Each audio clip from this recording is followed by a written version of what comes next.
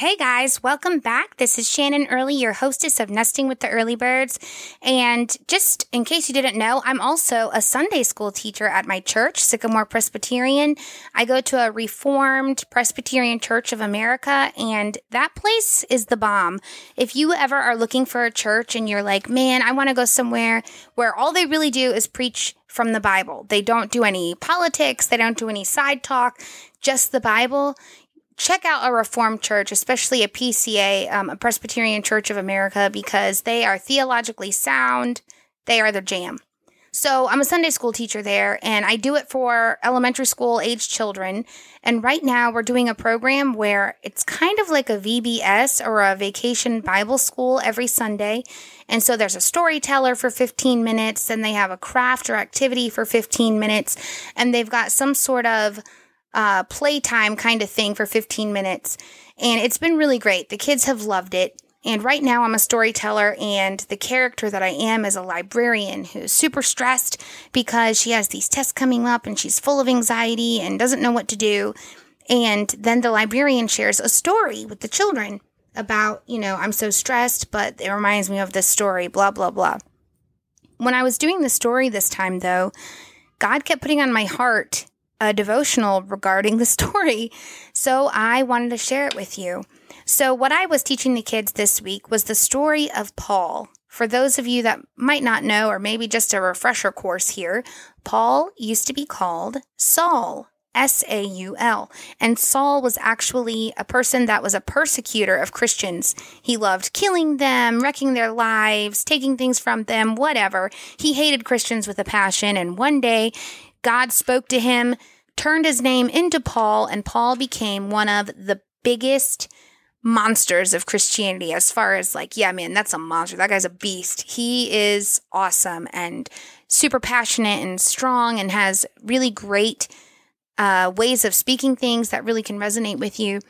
And so this is a story about Paul. Paul had been now on the other side of persecution, and he was the one that is being persecuted, and he's being put into jail for no reason, and all these people are making lies about him, and eventually he has to go on a journey to go and be on trial in front of the Caesar of Rome.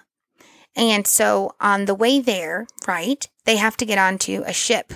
And the ships back then, obviously, they might have been safe, but there's a lot of things that were missing, like a GPS device, weather tracking, depth finders, all that jams. So Paul says to the guys, hey, man, this journey doesn't look good. Like the way that you're trying to go, I think it's not going to be right. I have a bad feeling, Oh, and also, by the way, I'm definitely paraphrasing everything. If you want to read about this, you can find it in Acts 27 through 28. That's Acts, A-C-T-S, 27 through 28. And so this is in the book of Acts that I'm just, giving the Shannon version. But it is true. And so anyway, so Paul's on the ship and he's telling them this doesn't look like a good way. And they're all like, shut up. You don't know what you're talking about. And then this beautiful southwest breeze comes along, gently blowing. And Paul's like, oh no, guys, this is it. This is what I'm saying. We have to turn around. And they're like, dude, you're a fool.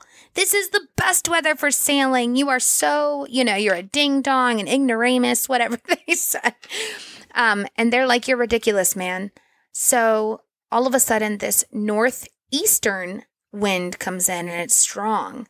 And some of you may know it more fondly referred to as a nor'easter, which is an extremely strong wind.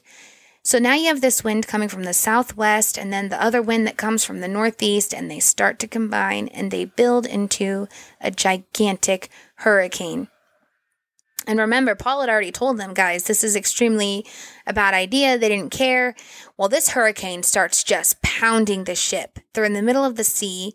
And Paul says at one point that they neither saw the sun nor the stars nor the moon for days on end.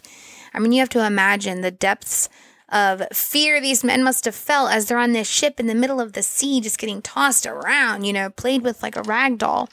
And hold on one second, my son just walked into the room shooting me with a fake gun. All right, so I've just been attacked. Everything's good. My 3-year-old has a fake gun that he came in with, but we're all good now. So I figure I'll keep it in just so you guys remember I'm also a mom and this is my hobby and I do it whenever I really can. And my husband told me that he was going to cook dinner and I could do this. Anyways, so the storm is gigantic and it's jamming these guys hard. And all of a sudden they stop eating. They're just so terrified. And it doesn't say in the Bible why they stopped eating, but I feel like they probably were sick to their stomachs from seasickness and also from fear and worry. It wasn't like they didn't have any food. And so they're not eating or anything, and it's just awful. And also, Paul is a prisoner on this ship. It's not like he's, a captain or anybody of any authority. He's literally a prisoner on this ship, and he's guarded by a centurion soldier. These are the Roman guys that you see with the red cloaks and the armor and the giant sword.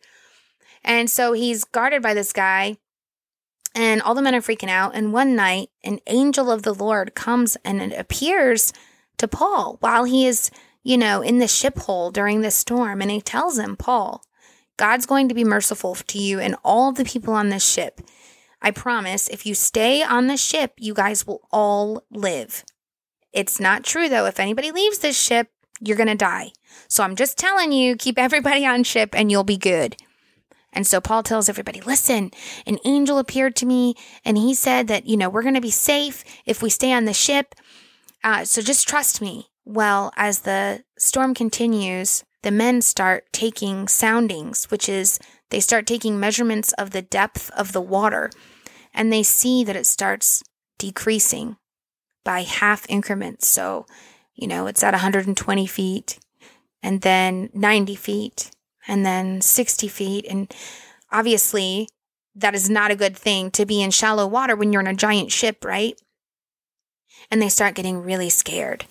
And so these men start throwing things overboard. It said they threw off not 1, not 2, not 3, but 4 anchors they throw into the sea in order to make the ship calm down, and none of it works. They then start throwing off the tackle, everything they can find, because this storm is insane. Then these guys, some of them, pretend that they're going to go do something on the other side of the ship, and there's actually a lifeboat that is hanging with a rope. And they start trying to lower it into the water because they're going to escape for their lives. And the centurion sees them doing this and shrink, unsheaths his sword, cuts those ropes, and prevents them from using their lifeboat to escape and says, yo, Paul said we have to stay on this ship. You got to believe him. If anybody leaves, we're going to die. So now you see the centurion believing in what God's promise is, enough so that he even cuts this lifeboat off. Now all the men are still on the ship and the water's getting more and more shallow. And all of a sudden they get this feeling and the men yell, land ahoy! And the ship is going fast and faster and faster, and the land is coming up, and all of a sudden, boom, they crash into this giant sandbar, and the ship explodes. And the captain and all the men are yelling, anybody that can swim to shore, just start swimming when you land in the ocean. Anybody that can't swim, grab onto something that will float you to shore. And so eventually, every single man on the ship makes it to the shore alive. Every single man. And you have to think, this was a gigantic storm, and these men should have died, at least some of them, because there was a gigantic shipwreck in the middle of a sea during a hurricane, and they land somewhere. They have no idea where they are, the whole thing. So here's where my devotional part comes in. Now that you know the backstory, I started thinking about how the men wanted to get into the life raft. And I started thinking about how the centurion's faith was like, nope, we're going to cut this off. And it made me think, there's so many times in my life, and I'm sure in your life as well, where you secretly do keep this life raft, this lifeboat in the back of your mind in order to really get you through something, right? To have faith through something. And it's like, okay, I'm going to believe in God and ... this lifeboat. I'm going to believe in God and my financial stability. I'm going to believe in God and I'm going to keep this person that I flirt with at work close by, just in case. You never know, but there's totally a difference between having true and utter faith in God and then keeping your lifeboat right there, guys. Think about in a marriage, right? For instance, do you have a lifeboat that you're holding on to? Like, just in case my marriage goes south, I'm going to save separate money secretly. And I'm not talking about abusive situations, guys. I'm talking about a typical marriage, okay? So just so you know, obviously, it's abusive. Get out of there, girl. You deserve better. Get out of there, boy. Get you. So listen, I'm not talking about that. What I'm saying is you're in a marriage and maybe you're bored or something, right? This lifeboat that you might be tucked away, have tucked away next to you, you got to cut that out. Get it off of you. Have faith in God. Look ahead. Remember, guys, that we have an eternal Father and we have to look to Him for all things. If you believe He created you and you believe that He made the seas and the skies, then you better believe that whatever His plan is for you is far better than any plan you could ever design yourself. You have to believe that if He says, have faith in me and trust in me, that is all He's asking. That is what He's requiring of you. He's not saying, trust in me and trust in these other things. No. Those other things are going to let you down. God will never let you down. You might be in a storm in your life right now. You might feel like you're in a shipwreck and things are just awful. They're terrible. But remember to keep your eyes on God, because He is the person that will deliver you from whatever you're going through. And maybe it won't look like you're being delivered at the time, but I promise you that God's plan for you is a beautiful plan, and it will be used for God's glory. The centurion cut that lifeboat off after seeing Paul's faith in God. The centurion didn't see the angel. He saw Paul. And that's what we are, guys. We're lights of this world that are showing other people what we do in a shipwreck.